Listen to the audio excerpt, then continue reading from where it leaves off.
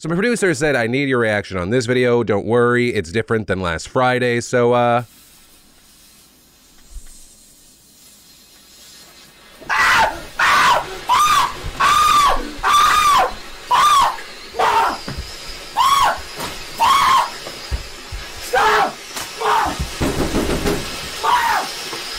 was he unaware he lit a firework? Did my guy think this was a Yankee Candle? Wait, I'm being told to keep watching.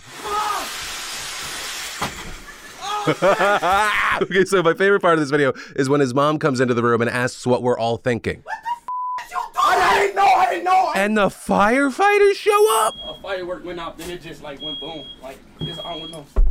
The firework went off and it went like boom. Y'all, if you ever look at an item and you're like, why is that warning on the box? This is why. This is the most obvious thing not to do, but also for some reason on July 4th, all Americans become slightly dumber. Like we gotta warn one another, so you're not supposed to aim a Roman candle directly at your best friend's face. Seems fun, don't do it. And also, that room specifically, am I wrong? Is that the most flammable looking room in the world? Like when it comes to flammable items in that room, Pikachu was like, I gotta catch them all. I hate myself for that joke. But also, I mean, here's the deal. We now live in a society where doing some dumb shit like this, it's good for you. Like the guy that did this is one of the biggest streamers in the world, and his punishment for doing this is that in 22 hours, his video got over 2.8 million views. Right, so historically, the lesson to this video would be, don't be stupid, but maybe I'm fucking stupid for not almost setting my mom's house on fire. Because this video ain't getting 2.8 million views, so maybe I'm the dumb one. This is a news show. And then, with yesterday being July 4th, of course, we saw something almost as American as making bad decisions with fireworks or gun violence. For this is a battle of the ages, a battle of the titans, the early gods who come to Earth only once in only one location, and that is right here. So it is, and so it always shall be. Let the contest begin! We're talking the 4th of July Nathan's hot dog eating contest on Coney Island. The ultimate wiener slurping spectacle aside from your mother's house on a Tuesday night. And of course, at the center of this event, you got 14-time yellow mustard belt winner Joey Chestnut. And just like every year, as the kids would say, he just starts guzzling glizzy after glizzy. Now I get why they say that. That sounds so much worse than wiener slurping somehow. But for Joey this year, the challenge is set up kind of like a Disney movie. He's playing through what would be for a mere mortal a season-ending injury. He's got a ruptured tendon, it's put him on crutches, he's pounding dogs through the pain. But that doesn't prove to be his biggest challenge because out of nowhere, some dude in a Darth Vader helmet rushes the stage flanked by 2 stormtroopers. But Joey, I think, has seen this movie before, and before Vader could force choke Joey puts him in a chokehold, then knocking him away, security hauling the guy off, and then Chestnut just continues pounding dogs. While he didn't break his previous record, he still won, which I think means he now gets to be president. I'm like 98% sure that's in the Constitution. Also, if you're like, what the hell were up with those random stormtroopers? As you might have seen, one of them was holding a sign that read, expose Smithfield's Death Star, with Smithfield being the largest factory pig farm in the country, which supplies pork for Nathan's hot dogs. Right, so there were animal rights protesters and some going, okay, well then why the Star Wars masks? Doesn't that trivialize their cause? Yes, but also you could argue it's more likely that people are going to talk about it because people are going to be like, what was up with the fucking mask? But yeah, I guess the way I want to end this story is congratulations to Joey Chestnut and his mouth, and thoughts and prayers to Joey Chestnut and his butthole. He's probably talked about it and it's probably easily Googleable, but I don't want to know what 63 hot dogs does to your intestines. And then, do you remember earlier this year, you had a number of musicians saying they were pulling their music off of Spotify in protest of COVID-19 misinformation on the platform, many of them pointing towards Joe Rogan, with Neil Young being a big leader of that movement, sparking kind of a larger wave, with that wave including David Crosby, Stephen Stills, and Graham Nash, his former bandmates, with him at that time releasing a statement saying, we support Neil and we agree with him that there is dangerous disinformation being aired on Spotify's Joe Rogan podcast. Until real action is taken to show that a concern for humanity must be balanced with commerce, we don't want our music or the music we made together to be on the same platform, and saying they're removing this big body of work. But now you had someone recently noticing, hey, a lot of their work's actually back up on Spotify. So you had people wondering, are they not standing by their word? What happened? I'm confused. And so when Crosby was asked why, he said, I don't own it now, and the people who do are in business to make money. So I think for a lot of people, they're gonna look and go, so you said something but meant nothing. You said, I am gonna take a stand. and then use my firm footing and get that bag, baby. Ain't no activism like capitalist activism. But as far as why he recently sold his catalog, it appears that it came recently as he announced that he was retiring from touring because of his age and saying, I had two ways of making a living, touring and records. Spotify comes along and I don't get paid for records anymore. That's half my income, okay? So I think, well, I should be grateful that I can still play live and pay the rent and take care of my family. And then along comes COVID and I can't play live. The reason I sold my collection is that I didn't have any other option. None. Zero. And so really, that's that. You have reports saying that streaming profits generated by Crosby, Still, and Nash's streaming will still be donated to COVID-19 charities for at least one more month. And notably, Neil Young's solo recordings still remain off the platform. Also, in quick news regarding Joe Rogan, and I'm very interested to see what your reaction is going to be and what the internet reaction is going to be today. In a recent podcast, Joe Rogan revealed that Donald Trump has tried to get on the Joe Rogan podcast, but Rogan has shot him down multiple times. By the way, I'm not a Trump supporter in any way, shape, or form. I've had the opportunity to have him on my show more than once. I've said no every time. I don't want to help him.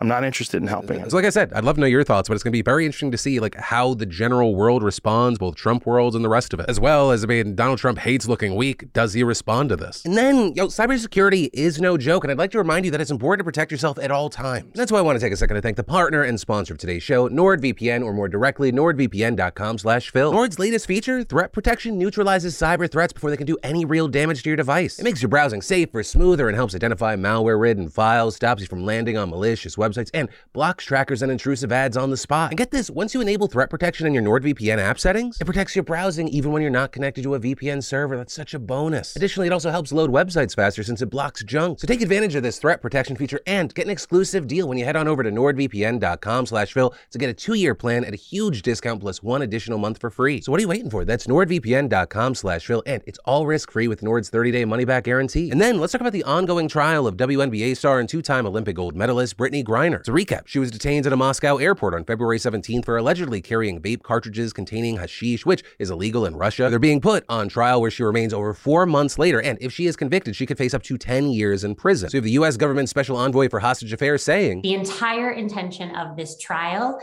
is to delay, is to raise leverage so that the Russian government can ultimately use her for political negotiations. And Griner's wife also coming out in May to request a meeting with President Biden so they can expedite her return home by any means necessary, saying she is a political pawn. So if they're holding her because they want you to do something, then I want you to do it. But as of this recording, Biden still reportedly has not reached out to her, and you have her telling CBS, it kills me every time that I write to her and she's asking, have you met with him yet? And I have to say no. And so now it looks like you have Griner taking matters into her own hands, with the White House receiving a handwritten letter from Griner and the excerpts of which have been released by a spokesperson, and it's chilling. Griner writing, as I sit here in a Russian prison, alone with my thoughts and without the protection of my wife, family, friends, Olympic jersey, or any accomplishments, I'm terrified I might be here forever. And adding about the 4th of July, it hurts thinking about how I usually celebrate this day because freedom means something completely different to me this year. And so for now, we're gonna have to wait to see what happens, but also I would like to know your thoughts about the potential things that could happen, right? Do you think we're gonna hear something from Biden? Do you wanna hear something from Biden on this? Right? Because to the point of Griner is a political pawn, I want you to do whatever you need to do. Right? For Biden to get Griner free, does that mean, what concessions would he have to make to Putin and Russia? Do they have to do with Ukraine? Is it sanctions, arms shipments? And where is your line on this if you do want him to do something? Any and all thoughts you have on this, I'd love to hear, because you have some people saying,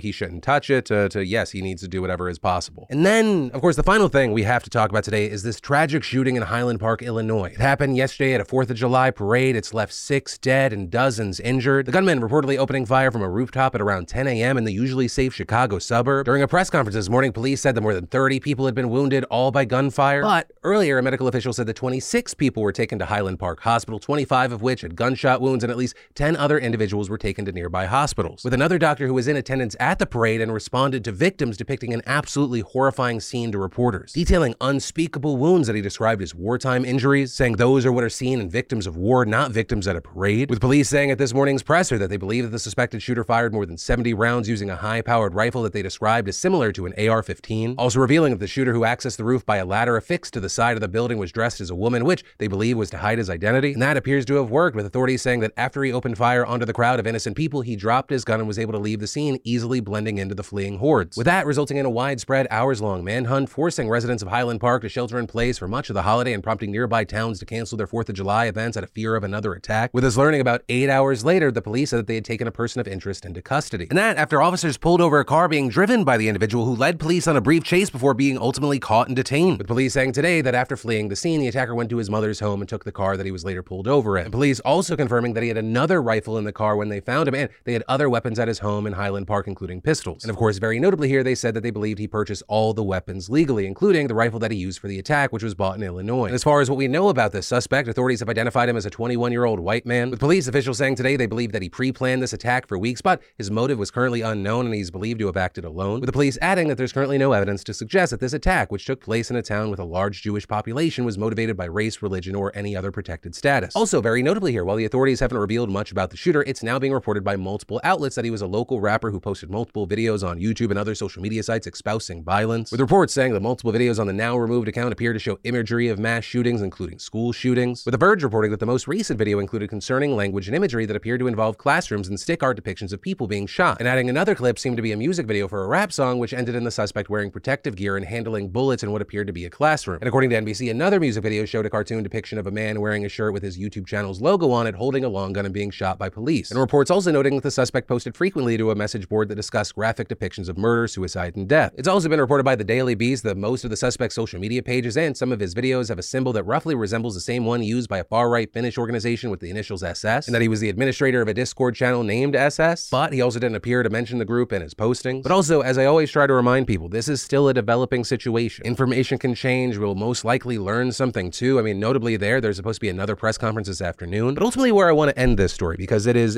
a horrific tragedy. It's something that should have never happened. But it's important to remember that the Highland Park shooting was just the largest and most high-profile one that took place over the holiday weekend. According to NBC Chicago, at least 57 people have been shot, 9 fatally by early Monday morning, and that was just in the Chicago area alone. And that didn't even include those shot and injured in the Highland Park attack. And nationwide, authorities in at least a dozen other cities also reported shootings over the long weekend, most of which took place Monday. This including one in Philadelphia where 2 police officers were shot and transported to a hospital where they remain in stable condition, as well as another in Minneapolis where 8 people were injured. But even in places where there weren't mass shootings, so many Americans are on edge right now. But according to reports, 4th of July celebrations in cities including Orlando, Harrisburg, and Washington sent crowds of people running at local events where fireworks were seemingly mistaken for gunshots, which, as many others have noted, kind of underscores the state of America in the most tragic fucking way possible right now. But that is ultimately where I'm going to end that story and today's show, and of course, whether it be on that one or anything else today, I'd love to know your thoughts. Also, if you're looking for more news right now, if you didn't see it, I posted a July 4th video. My inability to master a work-life balance is for your benefit, so definitely enjoy that as well. But where I'll leave you today is my name's Philip DeFranco. You've just been filled in. I love yo faces. Please be safe out there, and I'll see you tomorrow.